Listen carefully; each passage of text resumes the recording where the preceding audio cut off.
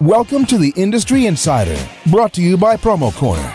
Each week, promotional product professionals Meg Erber, Jeff Franklin, and Stephen McFadden, along with special guests, will discuss industry news, trends, and events with a focus on educating the promotional products industry.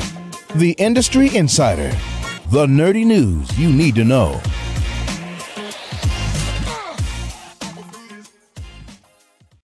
Welcome to yet another exciting episode of the Industry Insider, your promotional products podcast, where you can get all the nerdy news you need to know about. My name is Jeff Franklin, National Accounts Manager with Headwear USA, and I'm joined today by three other lovely folks. But of course, as always, before we get to them, we got to tell you about our fine sponsors.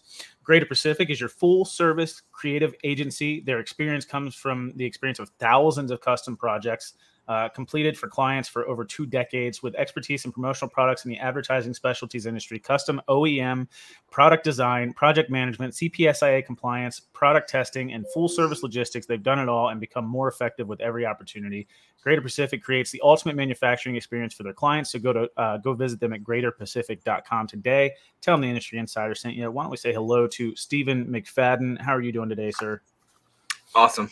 Can't complain. I did just spill some coffee on myself as the podcast was starting. So we're not going to, that's always we're all good. human. We're all human. Was it hot coffee? No, actually. Wow. I mean, it was at one point.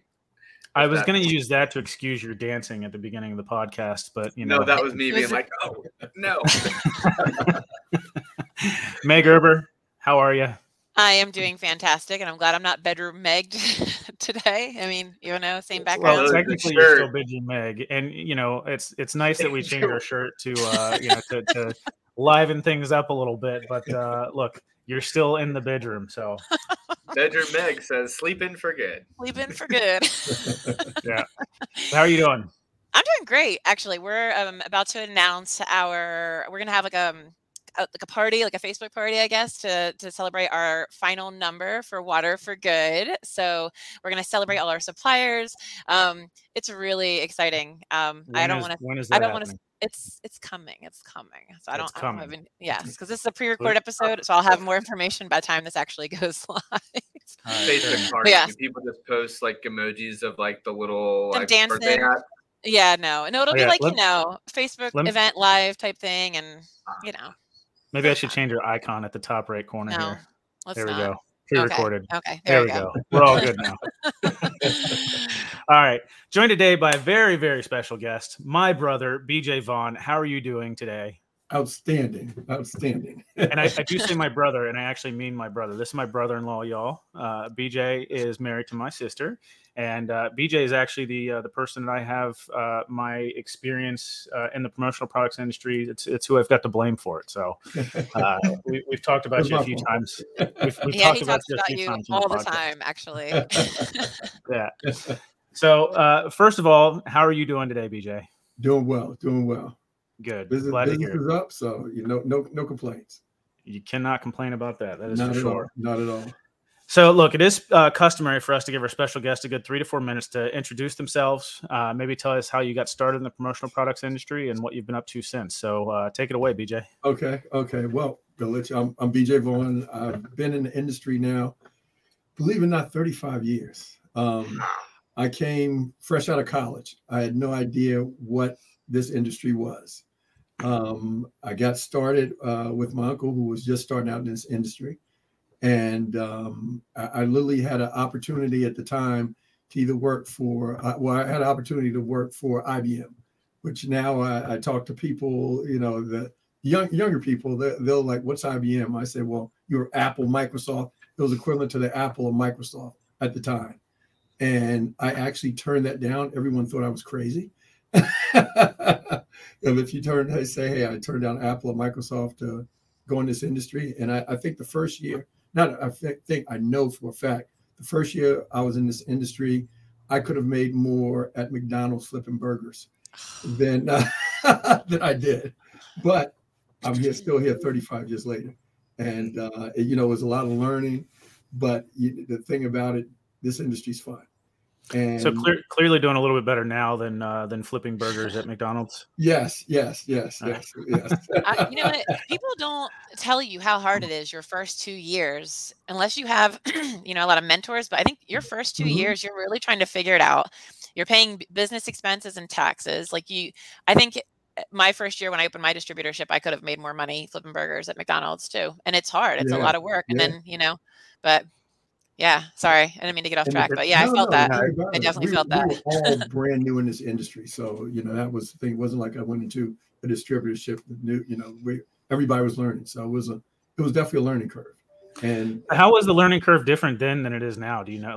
Well, then we knew nothing about the ASI show and all that. That wasn't maybe till 5 or 7 years into the industry that we even found out about that. And the learning, the education. And I remember at that time, my wish, this was, we weren't even using computers. Most of it was fax. I said, if they ever come up with a color fax machine, that would be the best. Where I can send images to people in color on the fax machine. No idea what the computer, internet, any of that stuff existed. So here I am trying to picture your uncle. I don't know him, but your uncle 35 years ago when it was just fax machines. What was he like selling pens out of his trench coat and be like, come on, BJ, I got a great idea here. No, to be honest, he was on top of it. He came from the liquor industry. So he was and worked for one of the larger liquor distributors. And he really looked at this as a cash business because he had invested in real estate. And the bulk of what he did was from the real estate background. So that was where and he looked at this as cash while the real estate was going on. Smart man. He was in downtown DC back in the 70s. So he's done very well. And his accountants always said, why do you even fool with this stuff? What we're doing. Because it was a different level. But no. Because it's fun. It's fun. I tell you what, it's always something new. Always something new, and in 35 years, I haven't gotten tired of it. It's still fun for me. And this is a relationship-based industry, and for so long, I've known BJ longer than I've known Jeff, even though I probably knew him around the same time that you were there. But so I've known him almost for the better part of 15 years. But even though this is a relationship-based industry, there's not a lot of relationship selling yet. And I think we're trying to get there. I think this newer generation that's coming up into this industry has a very big push for relationship selling, not product or category selling, let's say. So I'm interested to see how you've seen that change over the years, BJ. Well, I tell you, the biggest thing was before it was picking up the phone and yellow pages, and that was how we got clients. And you just started thumbing through, picking up numbers. I remember my first my initial training was I had a Spectrum catalog, and they said, I looked through the Spectrum catalog. Here's the stuff we sell. Here's some of the clients where you can look at the names on it. This is the clients you can go after. And here's a phone and a yellow page, and go do it. And that's actually fast forward to 2003. That's exactly how my training was in 2003. So there wasn't much advancement between then and 2003, but go ahead. and I had a car sales background. So I was, in 19, I was selling cars, and I was actually the youngest salesperson there. And by the third month I was at the dealership, I was number one salesperson. So I'm not surprised. It was an easy. This was a lot easier, but I tell you what, because I didn't have the background and the training, I'll never forget. My first sales was with a place they were called Cable TV Montgomery. So this is when the cable was broken up. He literally wanted 100 clocks. I still remember this: 100 clocks to stick in the vans so people could be on time. And these are just these round digital clocks. He gave me the business because I stuttered the entire time that I gave the presentation. And I think he felt sorry for me because I had no idea what I was doing. Oh, that's so cute, actually. Did you go through Michelle Jenerick to get those clocks 35 years ago? Because that would not surprise me either. She's been in this industry that long, I think. You know what? I remember they were like 95 cents or something like that for little digital clocks. That's crazy. I should have kept one. Yeah. Yeah. Well, the topic for today, we definitely want to discuss, sort of small business and different things that, are available to small businesses out there to maybe take advantage of to kind of help better position yourself. Whether it's like Small Business Development Council and things like that, or, BJ, you have the opportunity to go after minority business as well. So anything like that, we can sort of shed light on for the audience would be really cool to go into. But, is there anything else, as far as introductory from like where you got into the industry to now or through that journey that you want to discuss before we get into that? Yeah, it's come a long ways. I mean, obviously, and, knowing about the shows and just the opportunities right now is just so different from, when it started out. I always, attend all the ASI, PPI shows every year. And I'm still that guy that even though I've been doing this that long, I go to the classes every day.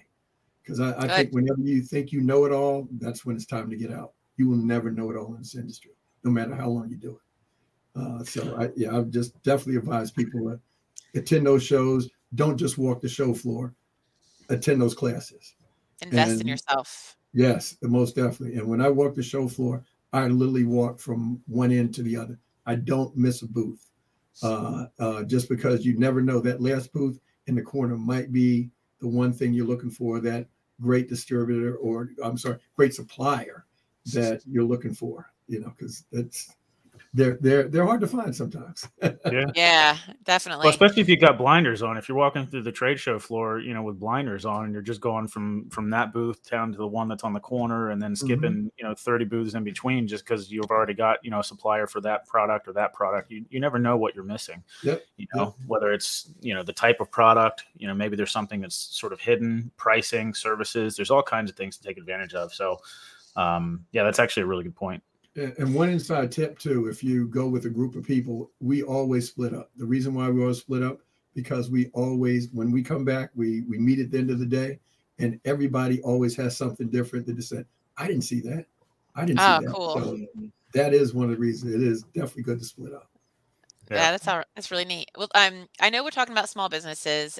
Stephen, you have some stats for us on what actually defines a small business. Do you want to talk about that for a second? Yeah. So, there's a couple different definitions. One, obviously the U.S., they define small business a little bit differently than I think our own industry does. So I know when we think about things like LEED and places like that, where we're pushing for small business as a big picture, those are going to be companies that I guess the country defines as small business, and that would be places that are under 500 employees and under 7.5 million in annual receipts. So most of our industry falls into that category. I think it's like 98 or 99 probably percent of those. So our industry, though, we break it down like PPAI, ASI is that I'm using the royal we here. They do statistics based on over 2.5 million and under 2.5 million. So that's how they break. When you look at statistics by ASI and PPAI, that's how they kind of break it down. I'll just Q&A you guys because I'm curious what your guess is. What percentage of our industry is made up of under 2.5 versus over 2.5? It's 97. It's either 97 or 98%. I would say 46%. I'll guess 80%. Okay, so over $2.5 million is 53%, and under 2.5 million is 47%. The 98%, Jeff, you're talking about is the under 7.5 million and under 500 employees by the U.S. standards. That's probably where you got that one. Okay. Yeah, from the little black book, because I've been doing LEED with PPAI like literally for the last. You must have missed the first thing I said, which is I know. Well, I was reading your private chats in here that I'm not supposed to post. So I was a little distracted. We'll take that. So one of the things that is interesting is to watch how those kind of work together, and this is the smallest since 2020, the over 2.5 million were 52%, it jumped to 57%, and now it's back down to 53%. So you would think that there's some shifting in the industry, but really when you go down to it, it's because of the increase or decrease in sales volume over the year before it. So small businesses, as defined by our industry, so under 2.5 million, had a 26.76% sales increase over the year before. So small businesses were doing great. The over 2.5, we're still doing good, 7.2% increase. So that's a huge disparity between the two, which I think is interesting. So to piggyback on that, though, yeah. You got to consider mergers and acquisitions as well. So you're actually taking distributorships away from the business through mergers and acquisitions, and what's left is still up that amount. So they're actually up higher than that if you think about it on average. Yeah, which overall led to a total increase in the industry of 15.6% from 21 to 22, giving us our new industry total of $25.5 billion. So we surpassed 2019. What's that? We surpassed 2019 numbers this year by 1.2 billion. Yeah, that's so awesome. it's a pretty awesome increase. There is one other interesting segment to look at, and that's how they break down even further into the small business. So specifically saying in small business, they have 4 different categories: so under 250,000, 250 to 500, 500 to 1 million, 1 million to 2.5. The change overall sales wise, under 250s lost 6%, 250 to 500 lost 6.5%. The 500 to 1 millions gained 17.4, and the companies between 1 to 2.5 million grew by 67%. Yeah, so really that's a nice sweet spot of industry growth, but it does show you that those, in my opinion, what that tells me is those that weren't big enough to survive under 250,000, which may be more hobby style businesses or just really small businesses, just probably went away, in some states, especially coming out of COVID after 2-3 years. So, but the ones that were hanging in there, boom, took off 17 or 67%. So yeah, that's crazy. There you go. I think that's pretty telling, because when you first get into the industry and you're making those smaller numbers, you're still learning, so of course you're not going to grow as much, or, a pandemic might come through and wipe you out of the industry altogether, or mergers and acquisitions might happen, like whatever it might be. But then there's people that are, hanging on and continuing to grow and do the right thing and gather that experience and education. You tend to know what you're doing, and you can then further grow your business. So I think it's pretty telling. So BJ, with all that being said, what, as a small business owner, what were some of the, trials and tribulations you faced over the years that, because you were a small business? Right. And then we'll come back and we'll say, okay, what were some of the things that were available to you because you're a small business? But I want to hear about the bad stuff first. Yeah. Well, we're seasonal with how a lot of our stuff is, in that January, February, we deal mostly with corporations. So a lot of times that January, February, March would be times when would be the lean times. People getting their budgets, that type of thing. And over the years, there were times when we were, I always made sure all my employees were paid. There were times I went for months without taking a paycheck. That's what you have to do. But I made sure everyone was paid during COVID. We had no layoffs. And I tell you what, the PPIs and all that stuff helped out. That was positive. We did everything right. I guess our biggest thing is just coming, we always treat our customers, and that's kind of the I guess how I handle things is we treated everyone the way we'd want to be treated, Yeah. And you say, hey, if you're not sure what to do, you say, how would you handle? How would you like to be handled?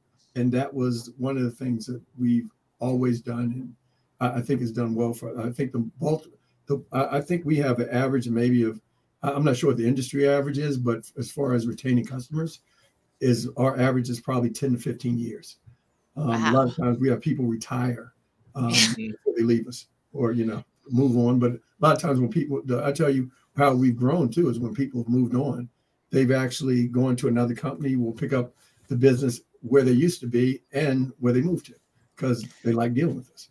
That's amazing. Yeah. You have strong roots with the community, it seems like, and with your customers. So, Yeah, well, a lot of friends.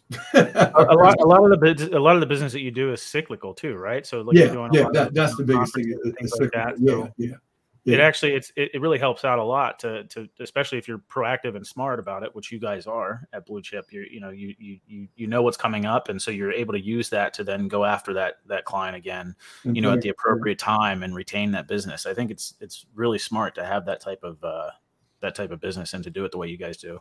Yeah, and I tell you what happened during COVID, and I'll be honest, we had some large clients reach out to us that we hadn't dealt with, and I'll say extremely large. It doesn't happen in this industry. And I think because of what was going on, I put them through the ringer, put it that way, because I didn't think it was real. You don't have company, there's so much so many scams going on, and you don't have a company in the top 10 of business calling you out of the blue saying, hey, we want to place some orders. Not because you saw our website, we just want to place some orders, and they want our information, wanted to get them in the system. And I just, I put them through the ringer because I said, this doesn't happen. and they passed the test. It was real. And we're still continue doing business with them right now. So nice. So you found out it wasn't a prince in Nigeria. It was not. I thought it was, though. They passed the test. So any other trials or issues that you had as a small business or things that came up before we get into some of the opportunities? I tell you initially, and if people out there, have small businesses, a lot of it, the bank, when I talk to my bankers, they cringed. But, a lot of stuff in our financing, in the beginning, I use my personal cards. And, the thing about it with the personal cards, it kept us going. It gave us 30 days. You might have net 30, then you have 30 days to pay. And so it definitely helped because, banks, well, especially now, I know it's really tough. We're fortunate. We're in a position that we've been here long enough that we do have money from the banks if we need it. It's there. But, a lot of small business, you finance with credit cards. And I did that for many, many years. But I've learned how to, fortunately, we're able to get through. And, sometimes that interest rate was a little high, but now, I tell you, now one of the things, credit card, I'm thankful for the credit cards because we use them. We use them for the points. I tell you, one of the things that I was thinking about doing my thing for the MAS on maybe a class on how to use credit cards for the points. You definitely want to pay them off in full. But for example, when we've gone to the Vegas shows and going to shows all over the country, I haven't paid for any of our employees to fly out there for over 10 years. We do all on points, and we just use that to fly. That's cool. So that Meg really and cool. Stephen, I would like to issue a new challenge because since you guys, neither one of you will move the scale at all with the MAS, and since BJ just mentioned MAS, I would like to issue a challenge. I think BJ is going to get his MAS before either one of you guys. Oh, don't accurate. He's got a 35-year head start. You don't know. You know what? I have not. I was just with the ASI for a long time, and it didn't. The points didn't transfer over. I have a ridiculous amount of points. Oh, I just me too. Me too. Yeah. I need to apply for it and get it. I forgot how many points I have, but So 30 years. 30. Yeah. He's got a head start. But Stephen, so Stephen, you raised your hand. You're also with a small business, considered a small business. You want to tell us a little bit about what your trials and tribulations were? I don't think you are considered a small business anymore, though, right? Aren't you guys over that 2.5? Yeah, I mean, but I guess by the U.S. standard, we're under. Or in the 98% that Jeff uses. Yeah. Hey, I didn't know. Hey. We're projected to be out of ASI small business this year. Nice. I would say, and speaking from, kind of going through it, the two challenges that I think are all small businesses go through, and BJ touched on one, the financing part is such a different animal for when you're first starting. whether it be for personal or leveraging things and whatever you have to do. And then the positions within a company. It's not as clean when you first start because you're everything. It's like I'm sales, CSR, finance, And accounting, president. all in one, right? And as you get larger and you start adding pieces and stuff, you can pull apart those positions and make it a little cleaner. But it is a huge leap to go from even just when we used to do our own orders, like with the paper folders and stuff, I'm calling and checking on an order that we have in house, make sure it's there, meaning you're not selling, like if you were supposed to be selling, you're not, you're doing two positions. And so once you break away from that, you realize, wow, like you have a lot more time now, but you didn't have that in the beginning because you got to make sure those go through and they, that's what you can afford at the time. So yeah, BJ, that's something you used to always say. Actually, was like if you're behind the desk, it's like $25 an hour work or something like that. But when you're out, $15 hour work, yeah, you're out in front of people, $500-800 an hour. That's right. Yeah. And I like that. Small business, most of the time you're doing that $15 hour work when you're by yourself when you first start. That's right. I actually saw an image once, and it was like, imagine if you go to like a Teams meeting or something, and it was like, and it had their salaries next to how much each of them makes, and it would say how much it costs to run that meeting. And I was like, oh, I never thought of it that way. But anyway, I want to talk about something more positive. I think this is really good feedback for our listeners, and it's something that I would have liked to have known more about. I somehow did get my teeth into this, but things that are available to small businesses. And I don't remember how I came into contact with this gentleman. His name was Clarence Fullard. But I think it was something that Camden Rutgers was putting together, and they were New Jersey Small Business Development Center, but they had something going on. I literally don't remember how I connected with him, but he met with me. He was the assistant director of the New Jersey Small Business Development Center over at Rutgers. And we worked on he walked me through how to make a business plan and like just step by step, so many things. And I don't think I would have been able to do it without him. So I don't know. I wouldn't even know how to direct someone how to get to that kind of thing. But BJ, do you have anything to say there, or any like outreach? Yeah, there are a lot of opportunities for small. I mean, now, it comes by emails every day to teach you and where you can learn. A lot of them are local, where like we're in Maryland, so like state of Maryland always sends us out things, and they'll walk with you through, doing business plans and all that type of stuff. They have seminars, as well as some of these large corporations. Like we're part of NMSDC, and some of these large corporations have programs where they'll actually walk you through, help you grow to the next level as far as having your business. And that's an opportunity. It's free. It's something that they offer because they want to help small businesses grow. And we definitely take advantage of some of these. So you reach out to your local, the state, right? Whatever state you're in, they should probably have like something set up for small businesses. Yeah. I wish I remember how I got connected with them. It might've been on something on Facebook. I don't even know, but it was you can actually look up your local municipality or the state that you're in for the small business development council. And there's always somebody. I mean, that's literally what they are being paid to do, is to help people develop, start and develop business, small business. Interesting. There are a lot of these the trade. I forgot the name of the trade show, but it was a trade show I was just at 2 weeks ago. 2 weeks ago, yeah. I think it was called SBDC, is their Small Business Development Council. I think they're nationwide. So that's one that definitely you reach out, and it's a free service. Now, did you exhibit there, or did you walk around looking for new customers? Walked around looking for new customers, meeting with some of the existing customers. Basically, that's awesome. Yeah, that's awesome. Yeah. Yeah, BJ, one thing that I will give you guys at Blue Chip is that you've always been very, willing to try new things and to be proactive with what you're doing. Like I remember when I was there, you guys were very heavy into trying to get on the GSA schedule and things like that. Always, willing to go into like college licensing and tackle all those, several 100-page contracts and things like that. So, it's like you said, you're learning something new every day and always willing to go and do something different. So I certainly give you props for that.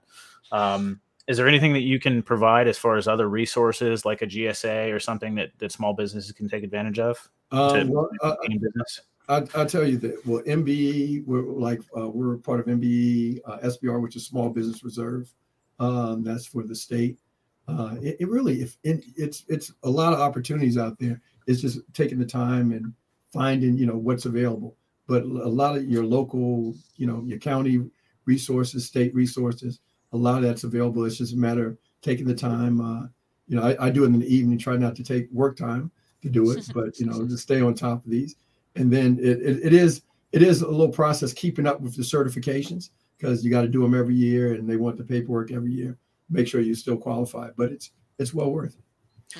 So BJ, if you were starting over now, in 2023 with the different resources that are out there now, what would you do differently, maybe, or is there something that you would do faster or jump on quicker, or using the experience that you have but starting over now? I tell you, definitely technology is key. We start out with the folders, and definitely getting to the systems is a way to go. If you can automate, that's the key. Okay. You can be 1 to 2 people, 3 people. You invest the money in automation, where it's not so much manual, and then it's a matter of getting out there and getting in front of people to grow your business. Yeah. Don't sleep on those folders, man. I mean, that's having something tangible to remind you on your desk that there's something that you've got to touch. Like that's the one issue that I will say that I have with digital stuff now, is that it's not quite as in front of you as a folder on your desk. Yeah. Well, it's called what works for you too. Well, here's the thing: because we come from the old days. I mean, if the computers ever crash, we have a backup plan very fast. You got that fax that comes in, and you prove it by, and then sending it back. You faxed it back to RCC Koozie. Remember that? Nearline, yeah. It's the smoke signal. Yeah. BJ, do you guys utilize DCX, Delegate CX? Yes, we just started with them, and we're actually trying both Delegate, DCX, and I forgot the other one. There was a rival. So we're trying one of each. They have different pluses and minuses that they have, and cool. One forward facing, one kind of inside. So nice. we're giving them a test now. So far, awesome. They've been going great. You'll have to let us know how they go. So Stephen and BJ, I'll ask you both this question. Is that something that you feel like would be beneficial to a small business person that's in that maybe 750,000 to 1.5 million in sales revenue, that like you're looking to kind of replace some of that $15 an hour work to get your, to free yourself up to be out and doing the $500 to $800 an hour work? For us, definitely. It's we're and I'm surprised at how fast sometimes they get the stuff. If we need quotes, or where we'd be calling the vendor to check on prices on this, shipping. Matter of fact, I got a laundry list right now. As soon as we're on, I got to send it to them, and I mean it's something. They're actually faster than me. How funny would it be if we had a DCX person come in and replace each of us on this podcast one day? That'd be weird. You know what? You still need that. Well, it enables it. It frees us up internal, so we can go out and get that $800 an hour. There you go. In front of the clients, as opposed to doing this $15 an hour work. So that's what I look at. Yeah, I would echo. I think that, or even virtual assistant options are out there, where you can share virtual assistants, even if you don't need someone full time, but part time. Looking back now, if I started over today, I wouldn't be opposed to even starting in something like a buying group as well, because you get so many advantages right off the get-go. Getting started, you don't have to stay with them forever, but it's always a good way to get your feet under you and even get some support in certain ways. So lots of resources I think I might do differently than if it started today, just because the amount of stuff that's out there. I would say 20 years ago, the idea of mentorship just probably wouldn't have been around.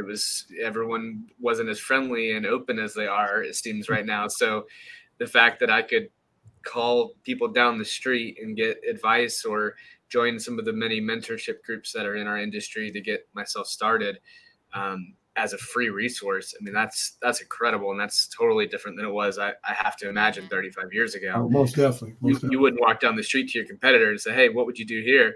You'd be like, get out the door. Yeah. It never happened. That's true. That's true.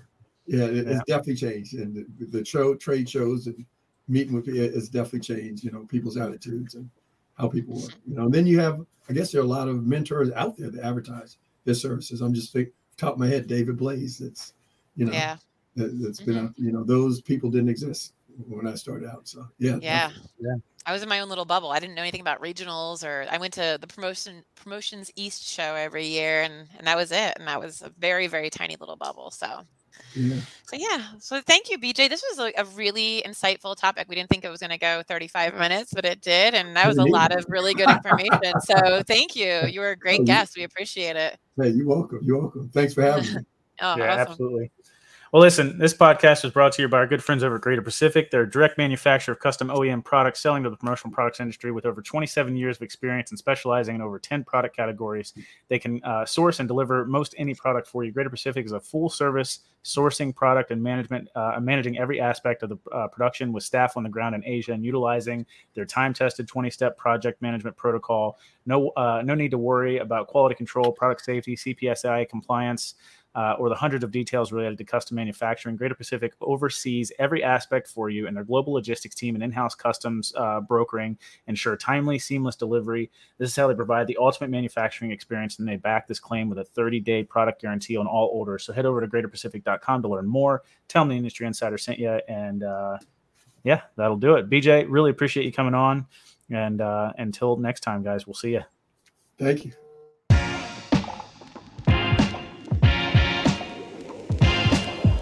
Thank you for listening to this week's episode of Promo Corner's Industry Insider. For more great content from industry thought leaders, including podcasts, blogs, and videos, visit promocorner.com.